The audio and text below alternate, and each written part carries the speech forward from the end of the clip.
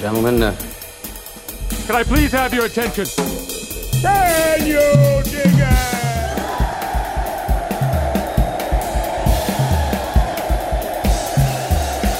Greetings, dear listeners. This is Jonah Goldberg, host of the Remnant Podcast, brought to you by The Dispatch and Dispatch Media. Go to thedispatch.com to find all our great stuff and to become, hopefully, a member of the Dispatch community for 2021 if you're not already. Thank you to everybody who already is. You made 2020 really a much better year than we had any right to expect, and we're super grateful for it. And we want to run through the tape and do really great things in the year to come. So today's episode is a little different than normal. We recorded this conversation back in November.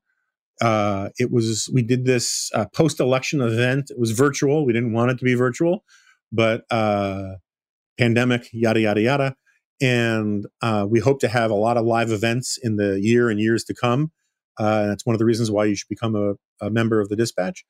But we did this great virtual conference, and one of the highlights, at least I get to say that, was my conversation with Senator Sass.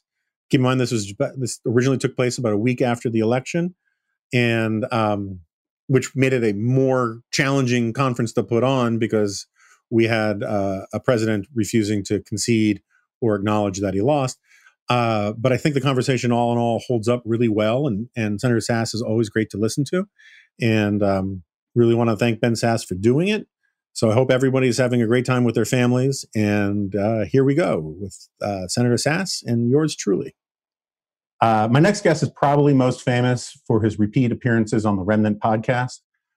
He's also known for a few other things. He's probably the country's foremost flack for Big Runza. In his high school yearbook, he was voted most likely to remind the teacher we have a quiz today. He's got more degrees than a thermometer. He talks faster than Bill Clinton in a confessional, and he's got more layers than a Steve Bannon ensemble. So, but he was also, I heard somewhere, reelected to the Senate for a second term from the great state of Nebraska. He got more votes than anybody has ever gotten on a ballot in the state of Nebraska, which is impressive, though we need to remind people that the Cornhuskers were not, in fact, on the ballot. So, Senator Sass, welcome. Thanks for doing this, and congrats on the reelection. Thank you. Good to be with you. And you win my bingo card with Big Runza. I knew that at some point in this hour together, someone would attack the greatest fast food establishment in America. There are some people from Culver's who need to talk to you about that. So let's just start with the election. What's your big takeaway from the election results? And then we'll get a little more granular on it. We are a right of center nation. And despite the fact that we live in a time of really fractured media environment and anti-media and very few shared facts, it turns out we are a center right nation. And even if people might not have a kind of philosophical embrace of limited government, I think there is a broad functional embrace of limited government. Government can only get so many things done. It ought to focus on a small number of them, try to do it effectively, pretty pragmatically, and get the heck out of the way for people's life and entertainment. I don't think most people want their mental space to be occupied primarily by politics. And so I think that piece is pretty dang good news. So does that mean that the rhetoric about how the Democrats are socialists actually paid off in a certain sense, that people believed that the Democrats had moved so far to the left that in a anti-presidential incumbent mood, so to speak, Republicans did so well nonetheless? Well, I mean, when you say it like that, it makes it sound like it was just a messaging exercise by Republicans to say that Democrats were flirting with socialism. I think I've heard Jim Garrity say, and I think it might have been in a conversation with you, I can't remember where he said it, but he said if the Trump campaign could have paid Bernie Sanders to campaign in South Florida, they would have given him all of their money. The reality is, talking to some of my Democratic colleagues around here, they are livid that other Democrats in leadership didn't stand up and say, defund the police is really stupid. It's bad policy, it's bad rhetoric, and most people aren't paying attention to politics. But if you come up with a catchy slogan that says you're against the government doing the most basic sort of fundamental government 101 kind of things, it turns out a lot of that sleepy electorate is going to go, how can we slap you upside the head? So I final numbers I don't believe are in, and I'm not good at math, but by my calculation, you overperformed Donald Trump in Nebraska by somewhere between like 15 and 5,000 percentage points. What does that say about the electorate of Nebraska? And is Nebraska too now an island of blue in the, not that it needed to be blue to vote for you, but it does feel like something's happening there. What does this say about the electorate of your own state?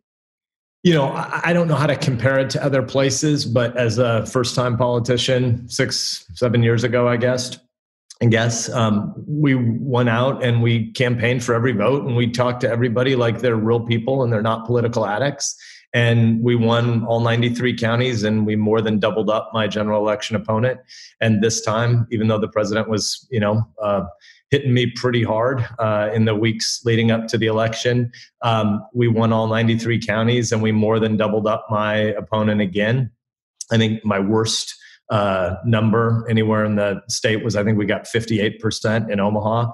And to your point about Nebraska, for your listeners who don't know, Nebraska and Maine are the only two states that don't do winner take all electoral college. We apportion by congressional district.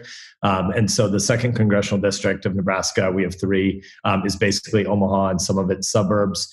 And Biden won, I think, about 55-44 over Trump, and we got 58 there. And so I don't know how to sort of parse it all out. Like you say, not all the numbers are in, and I haven't done all my data nerdiness, despite the fact that you said I would have told my high school math teacher today was quiz day.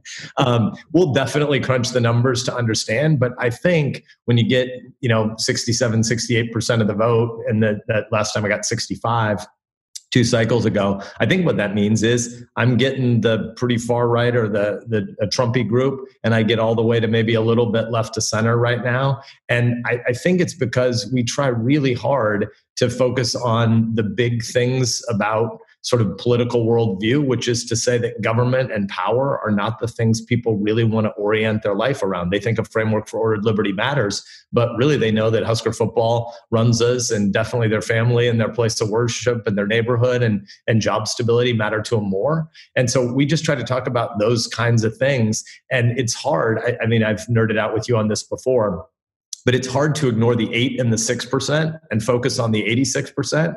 And those numbers are real. This big sociological study called Tribes that came out about 1.5 years ago showed that only about 14% of the American public pays attention to political news on a daily basis. 86% of people don't want politics to be the center of their life. And so even though I'm on the kind of right end of the spectrum on an ideological continuum, if you do a 2x2, or if you add 2 dimensions to this, if you have, progressive to center left to centrist to center right to whatever the right end of the continuum would be, my voting record is among the most conservative in the US Senate. But I think the y-axis kind of matters more, which is the political engagement tiers, and you've got political addiction at the top. You've got kind of healthy middle brow people in the middle, and then you've got politically disengaged at the bottom. And I think one of the most fundamental things that's happening in our time is we're crowding out the middle in terms of political engagement, and we're driving a lot of people away. And then we're pretending that anybody who wants to pay attention to or participate in politics has to be a political addict. Well, it turns out very, very few people really think that way. About 8% of the American electorate is politically addicted on the left. About 6% is politically addicted on the right, by which I mean they make political media consumption a center of their identity or their tribe. And it turns out the vast majority of Americans don't want to be tribal. I want them to be maybe slightly more conservative than they are, but I'm pretty happy about the fact that most Americans just don't want tribalism. Yeah, and I wanted to get some of that stuff in a bit, but I mean, it does raise one question. Here at the Dispatch, we had these internal arguments about whether or not Trump's strategy or Biden's strategy was correct in an environment when persuasion was no longer the key to winning, right? It was in a turnout election, if you don't think there are any more gettable voters out there, turnout is everything. And turnout of the people who are hyper engaged makes the most sense. I want to stay on the punditry, but just since you brought it up, how do you actually flip that so that the conversation in Washington is actually about persuasion and engages those who don't want to be hyper engaged, while not letting the sort of the super tribal partisans at the fringes control the conversation? Yeah, well, I mean, we have a guy on my team who uses the phrase, and I don't like him, but my wife likes him, so we repeat the phrase. He says, Wegman? It's Wegman, yeah. Okay. It's thanks for understanding who my wife might be able to tolerate, because she's a lovely, charitable human, and I know that this guy should be banished to Siberia. He says, "What do we want? Prudent change. When do we want it? In the fullness of time." Like normal, healthy, one cheer for politics, kind of Eisenhowerian middlebrow stuff. It's really hard for people who do politics as their whole life, career politicians. I ran for something for the first time ever in my life in my primary 6.5 years ago. And so I recognize that I'm an outlier here. But for people who do this all the time, the feedback loops you get from other politically addicted people become like it's normal, but it's not really normal. That's really not how normal people think or act. And so I think it's useful, if you've ever done any like open water swimming, if you're swimming somewhere that's really far away, you can get sideways in a hurry and start doing these radical Z maneuvers, and you waste a ton of energy. And it's pretty important to pick a spot on the far shoreline and keep aiming at it, no matter how much rough water you're going through in the moment you're at the time. And I think we just need a lot more people in politics who kind of think the center of life isn't supposed to be power structures. It really is supposed to be a whole bunch of neighborhoods and towns and communities across a 330 million person continental, really diverse nation. And if you really believe that all those little corners are the center of the world, then you think politics has a more limited set of responsibilities, and talk about those things. Talk about the future of work. Talk about basic American civics. I want us to do some federalism, because in a place this diverse, we could make some policy progress if we did it around these, agglomeration economy super cities. I want to talk about the long-term technology race with China.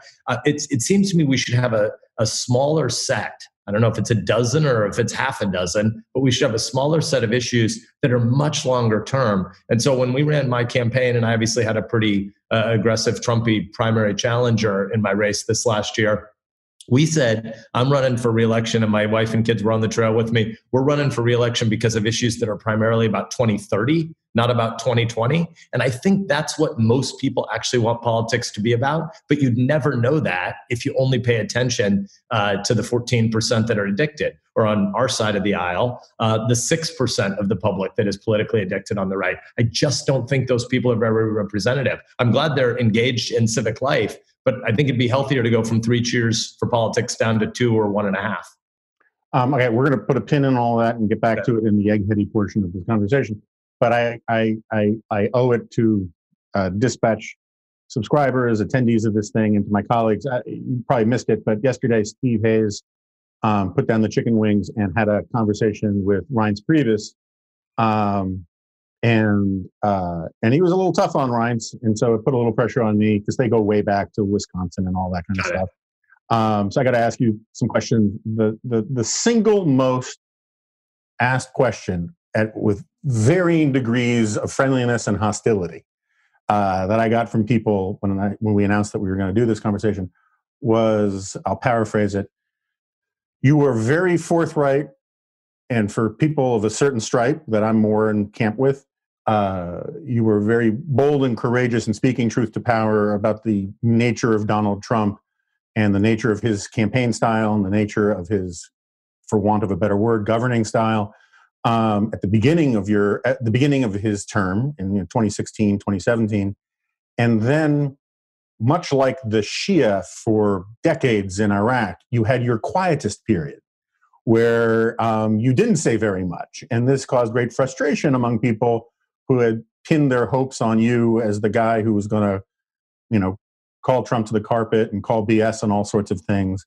And then lo and behold, towards the end of your campaign and the end of your first term, particularly after your primary, or actually really the day before your primary, if I think I have that right, and then more afterwards, you kind of return to the old Ben Sasse, who had been the dashboard saint of Trump critics. Can you explain your thinking? Is that a fair or unfair characterization? I'm sure you have heard this from others besides me. Yeah. So first of all, feel free to ask any and all hard questions. And I get why people might think that, but it's just not true. So the reality is I declined to serve on the president's reelection committee. It was front page news in Nebraska for quite some time as I was launching my reelection campaign against a Trumpy primary challenger. So fundamentally, we made clear that we differ from the president on lots of things all through our primary, including running a TV ad during my primary saying, hey, the president and I don't always agree, but I'm going to tell you what I think. I think his judicial picks have been extraordinary. I emphasize that in my primary because I went on the Judiciary Committee right after Trump was elected in November of 16. Mitch McConnell and I huddled in either late November or early December of 16. And Mitch basically said, hey, you and the president are obviously in a rocky place. I campaigned for everybody not named Donald Trump in the 2016 Republican primary, primarily Marco, but I also campaigned with Carly Fiorina. I campaigned with Ted Cruz. We went to New Hampshire. We went to Iowa. One of my kids, who was a high schooler, went up and moved to New Hampshire for a while to campaign for Marco. So Mitch said, hey, you and the president-elect of our own party are not in a good place. One of the things you might want to do is I'll give you a seat on the Judiciary Committee if you want it. And if he doesn't nominate the kinds of constitutionalists he said he was going to, you'll be able to fight him from inside the Judiciary Committee. And if he does, you can be one of the messengers, champions of the Trump picks. And so the president and I built a pretty good relationship around judicial nominees. I gave him lots of credit for that. There are a whole bunch of places where the president and I have disagreed. I don't need to regurgitate and relitigate all those. But we told Nebraskans that during our whole primary. It didn't fit a national media narrative very well because they wanted the story of every Republican in the same place of having become a Trump loyalist. And so, something as basic as comments that I've made in the last couple of months about my worry that the Senate, which was by far the most important election in America last week, in my view, stopping the ending of the deliberative structure of the Senate by ending the filibuster, packing the Supreme Court, a lot of the things that could have happened if the Senate had gone blue. I thought the Senate was going to be at great risk because of a lot of the anchor of President Trump around certain candidates across the country. And so I said a lot of that. But I've been saying that for months. It was that the national media decided at one moment that this was a new thing of Republicans abandoning Trump. So for a lot of your viewers who don't live in Nebraska, I can see how they would have heard reporting of it that follows the kind of narrative that you've just mapped, but it's not the reality of what happened on the ground in Nebraska. And if you went through the kind of death threats we received at my house when I was refusing to serve on the president's reelection committee, it was either July or August of 2019, I think it would have played differently for people. Now, one thing I will say for those who want to criticize how I've handled the 4 years, maybe the year and a half of an initial Trump campaign and the 4 years of the Trump presidency, one thing that I would do differently if I had it to do over again is that I draw a pretty deep distinction in my mind between campaigning and governing. And so I never used the term never Trump because to me, I worked with President Obama when he was president, though I differed with him on a ton of stuff. I'm going to differ with, President-elect Biden after January 20 on a whole bunch of policy issues, and yet I'm going to work with him on a whole bunch of things. I didn't do a good enough job, I don't think, after January 20 of 2017 of pivoting from campaigning to governing phase. And so I did still quite a bit of media in early 2017. And ultimately, I just found it really boring because if you say to, whatever, MSNBC, I agree with President Trump and his administration on this issue or these 5 issues, and I disagree with them on this set of issues, it turns out the clip they play is only the disagreement half. there's not room for nuance on cable TV where they're looking to just take part of a soundbite from you. So after the spring of 2017, I decided to just talk a lot less about Donald Trump, the man, and Donald Trump's tweets, and a lot more about longer term policy issues. But that change was in the summer of 2017, not when I was in a re-election campaign. Okay, I'm going to artificially intrude from the future and interrupt this conversation right here to talk to you for a second about Tommy John. As longtime listeners know, I am actually a huge fan of Tommy John. It really is a great product, and I have lots of Tommy John products of my own, but I will not discuss it further than that for the time being. You've had enough to deal with this year, so don't overthink your holiday gifts. Since we've all been living in our sweatpants anyway, give your loved ones some pro-level Tommy John loungewear. This holiday season, Tommy John is making sure you can give the gift of comfort to everyone on your list and yourself with Tommy John's men's and women's loungewear. Say goodbye to old stained sweatpants. Tommy John loungewear is luxuriously soft and guaranteed to fit perfectly with the same level of comfort and innovation that goes into everything Tommy John makes.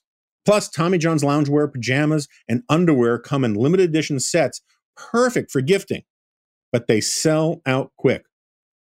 Tommy John underwear puts a permanent end to sticking and chafing, so order now and experience it yourself. And there's no risk with Tommy John's best pair you'll ever wear or its free guarantee. Order now. Go to TommyJohn.com/remnant. That's TommyJohn.com/remnant for up to $30 off site-wide and get last-minute holiday deals for a limited time only.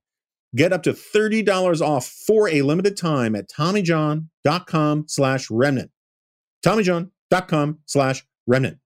See site for details. All right, since you said the words, which so many of your colleagues are loath to utter, President-elect Biden, we are not supposed to curse on this podcast, so I will not use the colloquial expression most people are familiar with. What do you make of the fecal festival that we are witnessing right now in terms of the claim that the election was stolen? Just to level set where I'm coming from, I think this is outrageous, what's going on right now. And Donald Trump is saying that the Democrats have stolen the election so that he can steal the election. And the problem with Mitch McConnell's statements, which I think were more defensible than some others, but the problem with even a lot of senators and a lot of Republicans I respect, never mind the people who are carrying water like Gunga Din for the Trump people right now. This argument that you hear, which we heard yesterday from Reince, from Karl Rove, and even from Joe Trippi, that the president has every right to exhaust his legal remedies.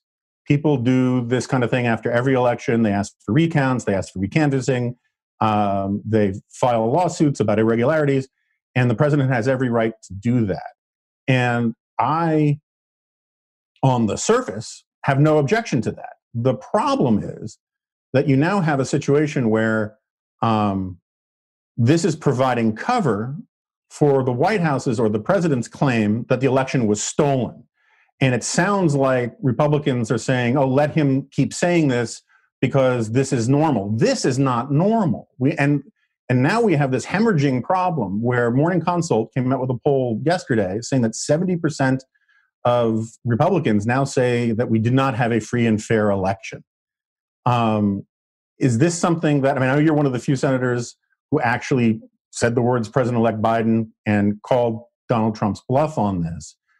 But isn't this approach from Republicans right now in danger of festering a really poisonous attitude that is going to hang over a Biden presidency and the country for a very long time? Yeah, so I think there may be three things to distinguish in there. The part that you were quibbling with about people saying allow anybody to exhaust their legal options versus allowing that to be cover for saying an election was stolen. I think that's just the first and fundamental distinction I would agree with. And so let's acknowledge that anything that any nation with 330 million people and whatever our total number of votes is going to be, 148 million or whatever, I don't know what the total lands at. But there are and there always have been irregularities. The question is, how many and what do you do about it? So to me, it seems pretty obvious that Vice President Biden is going to end up with around 306 electoral votes, which is exactly what Trump got in 2016. And so that's not a particularly close, obviously it's not close in terms of the popular vote, but our constitutional system is an electoral college vote. But 306 to whatever the remainder is on that math, 230, I guess, that's not particularly close. And for Trump to have any claim here, they would need to overturn either two big states or three states overall. And it doesn't look like any of the elections are really in doubt. That's not to deny that some of those irregularities should absolutely be fully investigated. The best claim or the most credible Trump claim that I've seen is the 3,000 non-Nevadans potentially voting in Nevada. That stuff should be investigated, but that race is being decided by, I don't know what the current vote total is, but it's tens of thousands. So that's not a stolen election. But those 3,000 votes should absolutely be investigated. So I think first, we need people to believe in the election. And so these investigations, wherever there's a credible claim, not Rudy Giuliani in front of a, porn shop or whatever, Total Personal Landscaping or whatever it was called. Four Seasons Landscaping. Thank you. Four Seasons Landscaping. Which is going to have tourists for the rest of its life taking their pictures in front of it, which is maybe the only landscaping country that will have that. I've got to imagine there is some entrepreneur who's going to figure out how to make a boatload of money off inappropriate T-shirts. I might be conflating the sex shop and the landscaping. Sex shop was next door and the crematorium was across the street. So it really is... It's got everything. It's got nature. It's got death. It's got sex. I mean, Stormy Daniels probably had videos in the sex shop. So I mean, it's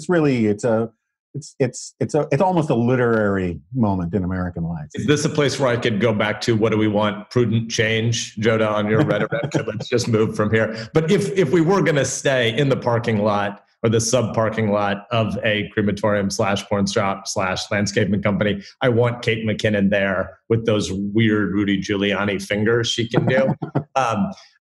I think that it is critically important that we have some shared facts and some shared civics. And so I'm not here to criticize any of my colleagues on the pacing of how they're responding to this and how they're talking about it at home. But from where I sit, it looks like the vote total's 306 electoral votes, and I haven't seen any evidence to the contrary. All right, so I want to move on to what all of this means for the future of the GOP and all that, but there's also just a whole bunch of crazy breaking news today and yesterday. Mike Esper was terminated on Twitter, of course. There's talk about a sort of a Devin Nunes loyalist going to play him out. There's stuff going on with the national security people. The White House is refusing to cooperate with the transition team, Joe Biden's transition team. And you also have all sorts of, you have Bob Barr's decision to Bill Barr tried to Bob Barr would be interesting to authorize investigations of these things, which caused career head of the division that investigates these things to resign. What do you make of all of this? I mean, one of the things that defines a democracy and a functioning, healthy democracy is that a certain amount of it has to function on goodwill, right?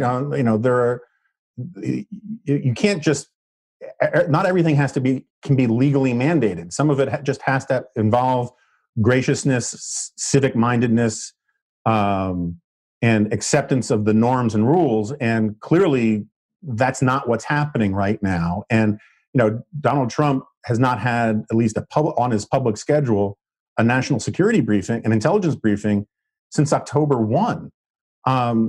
This isn't just, shenanigans that plays out for Hannity. This is real governance stuff. What do you make of all of it?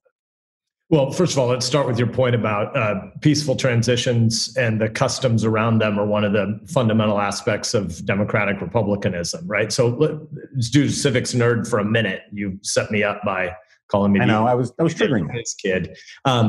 1800 is still one of the most fascinating moments in all of political history. And people all around the world, when Jefferson upset Adams in the election of 1800 and their transition was going to happen in March of 1801, people all around the world assumed the US would go to civil war. They didn't think democracy could work. You need a strong man. This is the sort of pre-American view of power as tribe, as ends justify the means. The American idea is extraordinary, that it thinks that all 330 million of us are created in God's image with dignity, and government isn't the center of life. It's just a shared project to maintain some space so all the centers of life can flourish. Everybody thought America would go to civil war when Jefferson beats Adams. And Adams voluntarily goes back to Massachusetts. It blew people's mind. I mean, in England in particular, people stood around saying, this is just absolutely impossible. We've got bad reports. There's no way Jefferson has become the president and Adams willfully vacated the executive mansion. It can't be. So we got to have more celebration of that kind of civics, so that everybody understands during a moment like this what your obligations are. So I sit on the Intelligence Committee, as you know, and Marco Rubio is our acting chairman. And even though he's been in a slightly different place than I have been in the last handful of days about this moment, I think he said it really well when he said, there's absolutely nothing wrong, no matter what position Team Trump administration folks have on a ballot challenge in Arizona or in a county in Pennsylvania or something. There's nothing wrong with also in parallel letting the Biden team transition plan. And so that's what should be happening.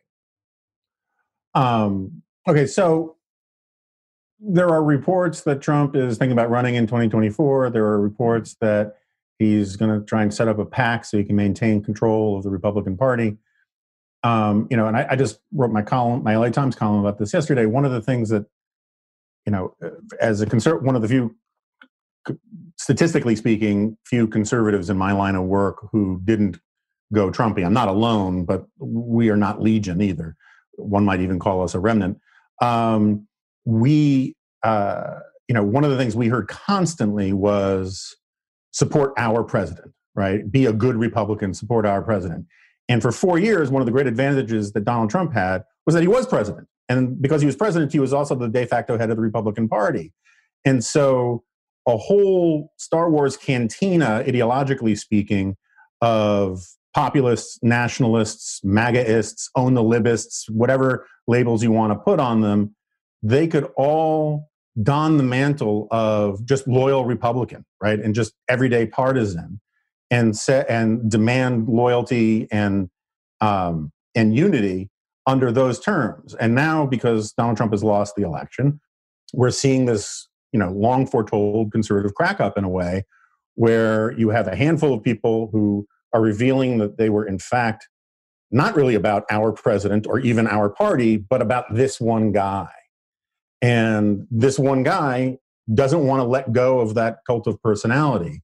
How do you see, if Trump decides whether he's going to run in 2024 or not, if he decides to, at minimum, go into a Sarah Palin phase and try to dominate the conservative conversation for the next couple of years, hurling criticisms at President Biden and all of that, where do you see the Republican Party going? Is it still going to be Trump's party? What does that mean if it's Trump's party? And what are you going to do about it? Well, first of all, let's acknowledge that these parties have never been weaker. Yuval has the great phrase that last Tuesday revealed something a lot of us have been saying for 5+ years, which is we have two minority parties in America. I can't remember who had the line that what happened in 2016 is it turned out a political party is a 747 fully gassed up and running with nobody guarding the door. And it turns out anybody who can run and get up the steps and get into the cockpit and start flying down the taxiway may be able to just take a political party at any point. And I think we should recognize the contingencies around what happens next are really giant because the parties are so weak and there's such a small share of people that have any confidence in either of these political parties. I think the anti moment that drives the political addicts subset of America is giant. There's a lot of people willing to be fully vested in a political party if it comes up with the right enemies. Well, back to our 8% of politically addicted left, 6% politically addicted right, but 86% of people who just don't want politics to be that central. I think there are a lot of regular people that are really, really tired of just lesser of two evils politics. I think there is a real deep desire for gratitude over grievance. I think that two political parties that are primarily angry about people in the other party, and by the way, there are a bunch of yokels in each party can look in the other party and say, there are a bunch of people who believe some really, really crazy stuff. There are a bunch of socialists who are power hungry in the left. But it turns out they're not a majority. They just nominated Biden instead of candidates that they had who would have done those things. I hope that Biden will stand up to the wokes and not himself take the feedback loop of the politically addicted. But the reality is, a lot of this anger flows from the fact that we just haven't been doing civics for years. One of the things that has most shocked me in my 5.5 years here is I kind of thought 41% of America was Tocquevillian when I got elected. And one of my callings was to try to fight to get it to 45, 50, 55, or 60% of people being sort of Tocquevillian grass tops. I think the election last week and the way folks repudiated a bunch of different things at once and sort of partly by accident, but partly by collective will, chose a rejection of wokeism, but also said that they're interested in a variety of politics that isn't as personality centric as every conversation, the John Mulaney riff about the horse in the hospital kind of stuff. It's not philosophical limited government, but I think it is kind of functionally limited government. And the question is, when media is all tiny, because we have no barriers to entry for new media. And so we have no shared conversations. And so everything is ultimately confirmation bias, and not everything, but most things are, and feedback loop. How do you get to communicating an 86-ish% message? Probably not philosophically 86%, but how do you aim at 60 or 70 instead of just the most addicted feedback loop folks? I think there is a future that way, but I think we're going through a revolution, the digital revolution, that's remaking neighborhood, community, work, average duration of a job, and the way we mediate information. We haven't figured out what comes next, but I wouldn't just presume that a political party is one locked thing now because that was the addiction of any previous 6 months. I think there's a lot more uncertainty and contingency. I think, the 1619 Project at the New York Times, as an example, it's just really, really terrible history. But it speaks partly to a very legitimate concern, which is America has failed to live up to our ideals. But the ideals are great. And it turns out in a burned over desert of no civics, a whole bunch of people could come in and assert that the 1619 Project was actually American history in lots of places where it was not.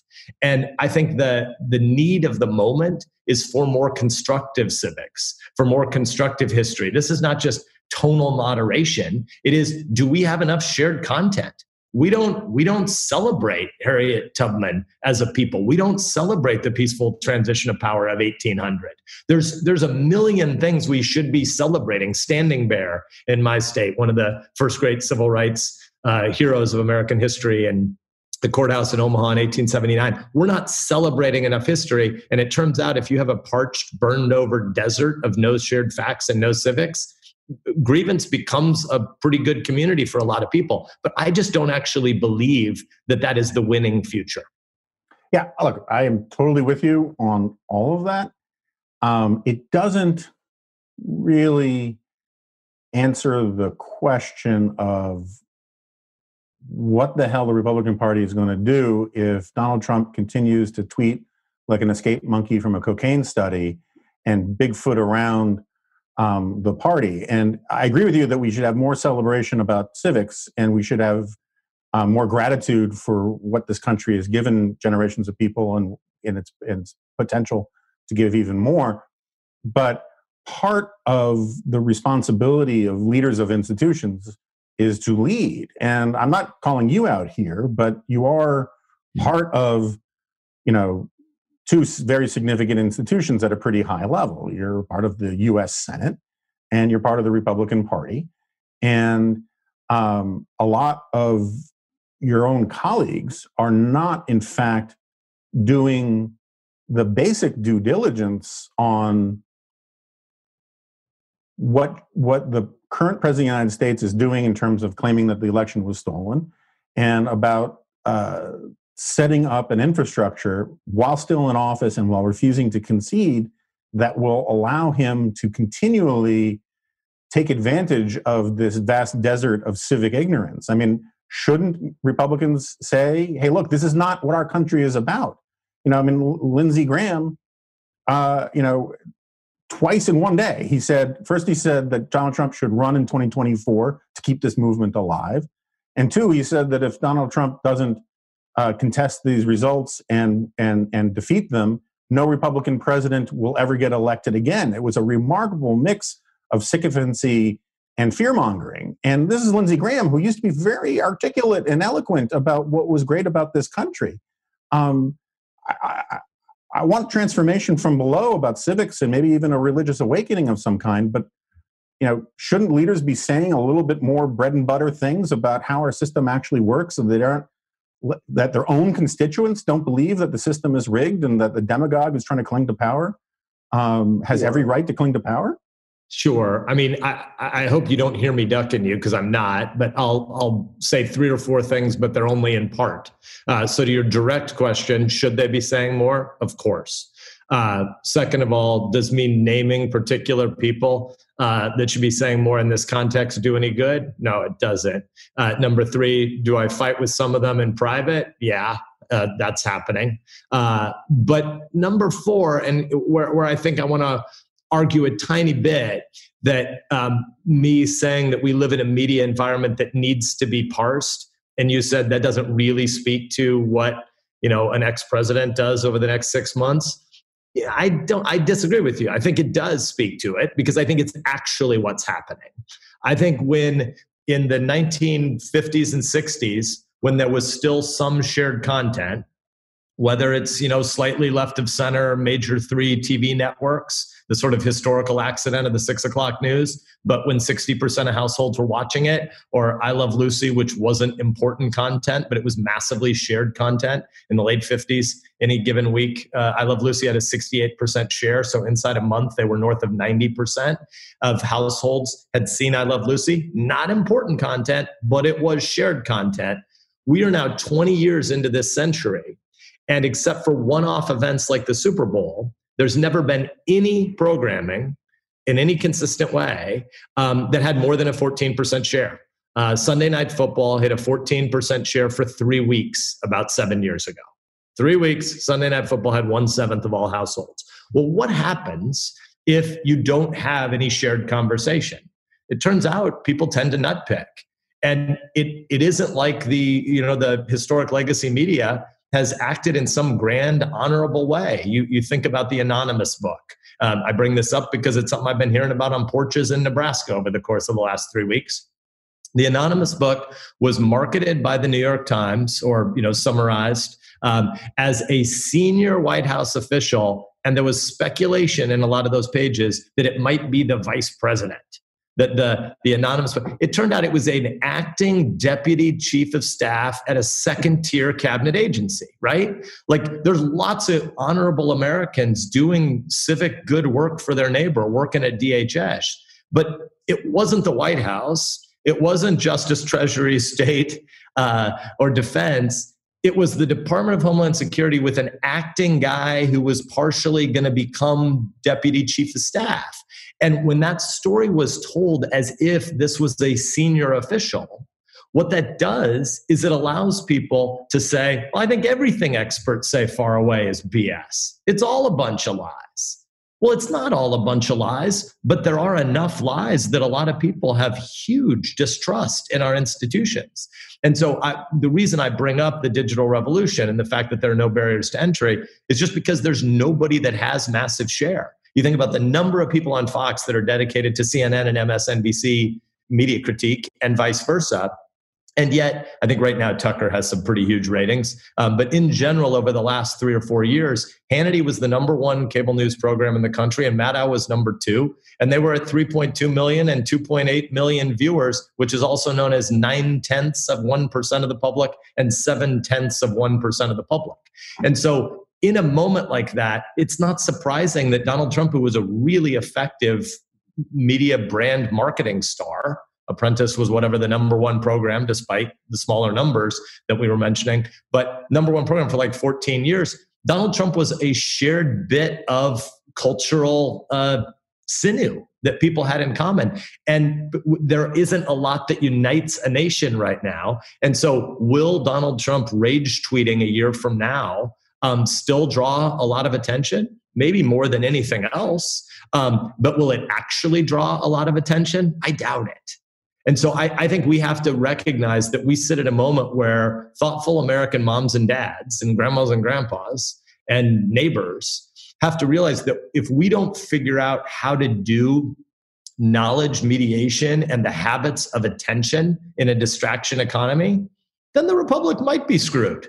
Right? Like, I think where we actually sit is at a time when some very basic personal habits about how you think about the rank ordering of what communities you care about may be essential to maintaining a republic.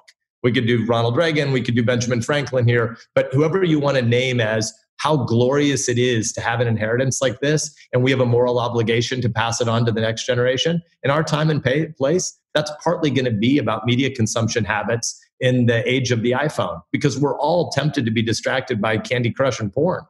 And the more interesting thing than media political rage crack is actually coach Little League, volunteer for the local fire department, work the church potluck, love your neighbor, run for school board. Oh, by the way, also vote and be informed enough to vote in national elections, but probably don't pay attention to it all day, every day, as if it's a fundamental part of your identity. I don't know the republic can survive if the 8 and the 6% become like, a majority. Okay, sorry for the additional interruption, but I got to talk to you guys about one of my favorite products, Lucy. Lucy Nicotine is a company founded by Caltech scientists and former smokers looking for a better and cleaner nicotine alternative. Finally, tobacco alternatives that don't suck. Research and developed for 3 years to be made for people, not patients, Lucy has created a nicotine gum with 4 milligrams of nicotine that come in 3 flavors: wintergreen, cinnamon, and pomegranate. Lucy also has a lozenge with 4 milligrams of nicotine in cherry ice flavor. I got to try that one next. Each and every flavor actually tastes great. So far, that's actually true. I actually tried the pomegranate the other day, and I'm not a pomegranate fan, but I liked it nonetheless. And it's convenient and discreet. Products can be enjoyed anywhere, on flights, at work, on the go, even in the gym. Now, I've been telling people for a while now to give a try to Lucy. I mean, it's not for everybody. If you don't have a need for nicotine, maybe this is not the time to start. But if you're trying to quit smoking or cut back on, the glorious habit of smoking cigars, I highly recommend this product for you. It's extremely useful.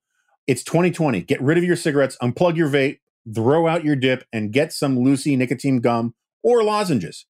This is the real deal. A subscription to Lucy comes directly to your door each month. It's so simple, and you don't have to leave your house because Lucy has delivery down. Remnant listeners, go to lucy.co. That's C-O.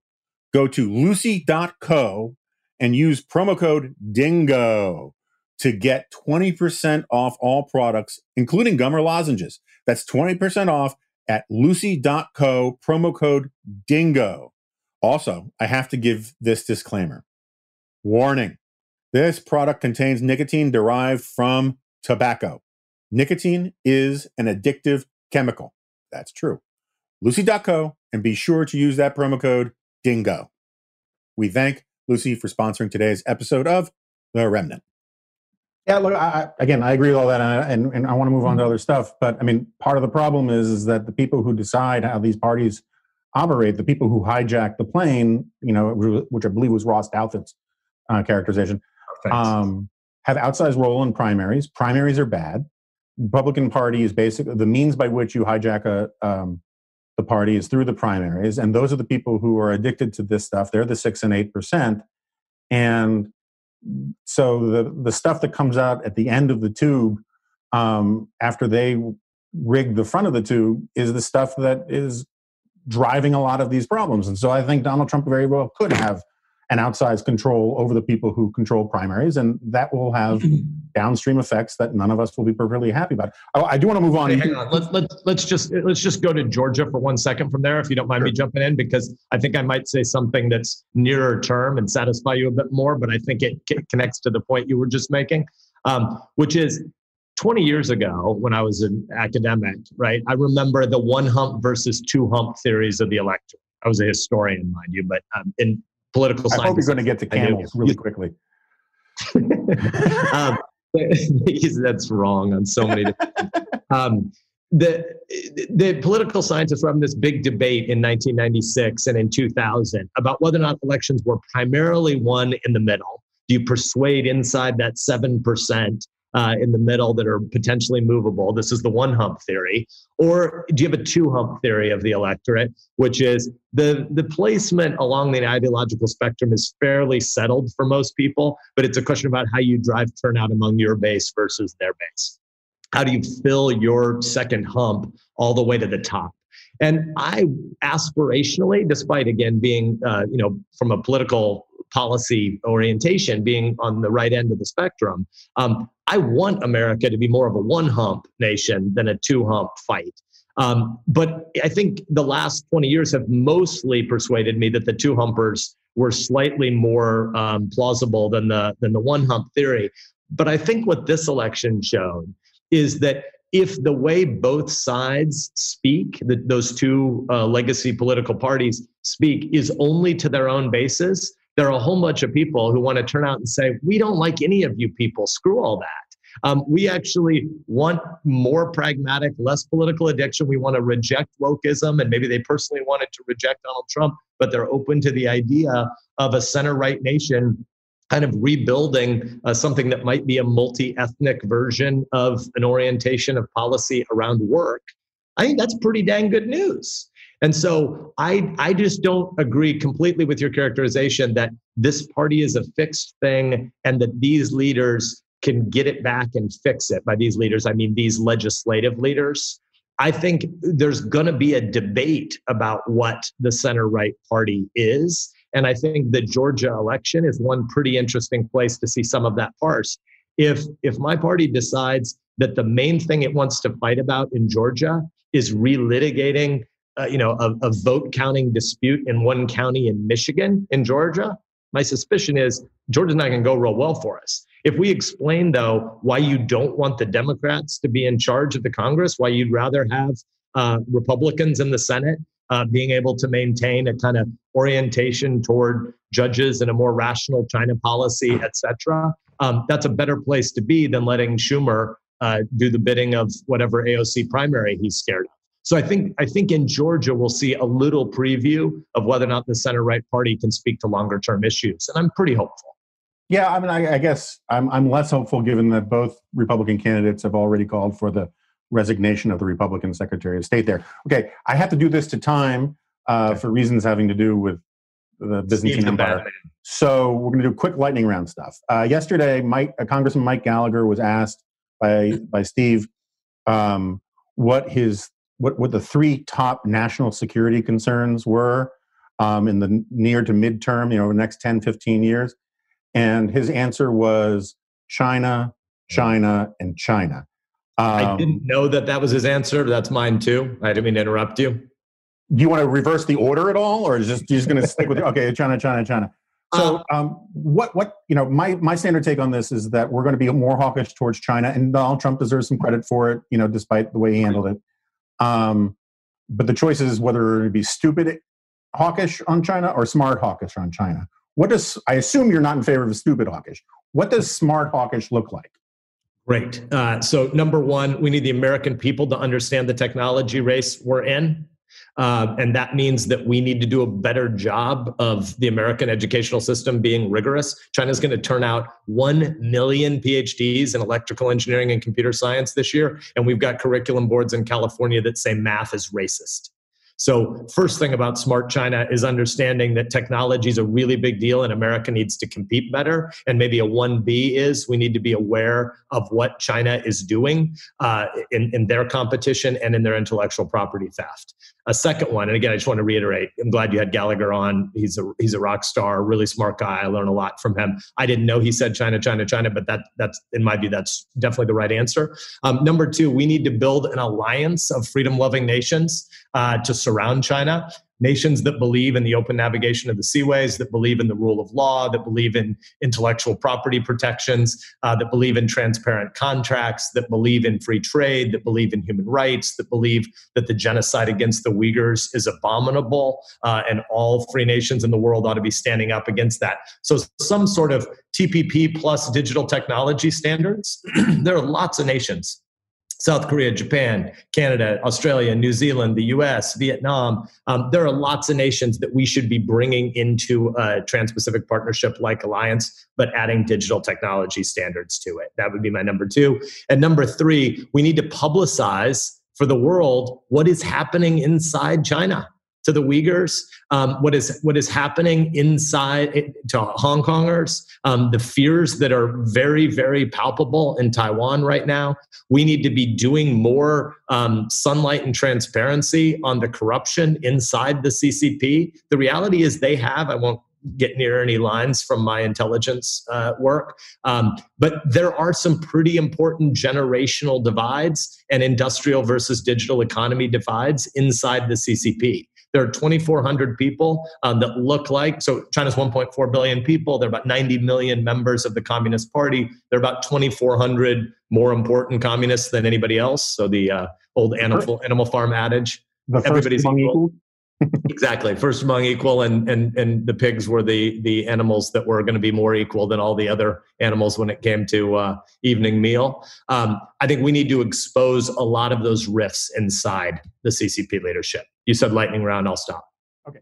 And I skipped some other things. Last question, because my next panel with Jack Goldsmith, Yuval Levin, and Andy Smerek is on institutional decay and erosion. You covered a lot of this stuff already. In terms of the ought, but and even some of the is, but rather than just simply describing the problem that we have with institutions, not just governmental institutions, but institutions writ large, the sort of bowling alone phenomena. What are concrete things other than moral, exhortation and suasion and maybe teaching civics? How do you restore the role of institutions? How do you revive them? Because it can't just be words. Institutions are supposed to do things. So how do you do that? Well, so at a level of storytelling, this is not just words, right? It is entrepreneurship. I mean, the reality is when we went from the agrarian era to the urban industrial era, from 1870 to 1920, as we had massive immigration waves across the Atlantic, we had internal migration, we had urbanization, and we had the rise of big tool factory economy jobs. We had to rebuild the kinds of grass tops institutions that define local neighborliness. It isn't just the Sunday school movement and the YMCA. It's that the vast majority of 501c3s in America, that's not what it was called in the Internal Revenue Code back then, but the not-for-profit third sector of American life and American economy was built when we went from agrarian to industrial. It wasn't the same set of institutions. And we have to build new institutions for the digital era. The reality is we are much more mobile people. a lot of our economy shows that not everybody is benefiting from that right now. But obviously, we have more telecommunications, we have more transportation, you have more migration to visit your grandkids. Mike Munger, really thoughtful professor at Duke, has this idea of the rental drill, that there are basically two kinds of drills in America. There's a $50 drill and a $200 drill, and no normal people buy the $200 drill. We buy the $50 drill, but it never works. It's either got too short a cord or the battery's dead when we need it. And what you really would like is to be able to rent the $200 drill twice a year for the 3 minutes that you need it. And the Uber for everything is going to continue to create lots of disruption to local community and place. And yet humans are social animals who need neighbors. We need to be needed. We need thickness. We need family. We need friends, Aristotelian friends, not Senate floor friends, who's you only use the term right before you try to rip somebody's throat out. But you have lots and lots of really smart viewers, really community-minded folks that are, original lifetime members of the Dispatch. Those folks need to migrate more of their attention. This is not just exhortation. This is like actual venture philanthropy. We need to migrate more of our attention and our affections away from winner take all. The next election is the most important election in the history of my lifetime. Although Georgia's pretty dang important. You can always do the throwaway caveat, right? But the truth of the matter is we need a lot of people to be building more institutions where they're from. That old aphorism that nobody's ever going to create heaven on earth. Only, utopian dystopians ever try to create heaven on earth. But you can make your neighborhood a pretty darn special place. And that's what everybody in America who believes in the idea that politics are not central should be doing in the place where they live, work, and raise their kids. All right. So almost perfectly to time. I thank you for it. Any questions I didn't get to have to do with my lack of discipline in all of this. And I agree with you entirely about institutions. It's one of the reasons why we started the Dispatch, is we thought we needed a new institution. So, Senator Sass, congratulations again on your stunning victory. And I am sure that your paymasters at Big Runza are very pleased. And I hope I'll get you back on the remnant so we can continue some of this stuff. I want to set an attendance record. Well, I'm upset. You're not even wearing your 5-time remnant gold jacket. I got it as a tattoo. I've put it in my skin. Fair enough. Okay, so that was the conversation that I had with Senator Sass back in November. We will hopefully get him back on the podcast, maybe even live in person in the studio again, which would be lots of fun. And we can talk about how things have shaped up since then and what things are looking like in the new year. And again, thanks to everybody for listening. And hopefully 2021 will be not only better, but saner. And thanks so much for all of your support. And I will see you in the new year.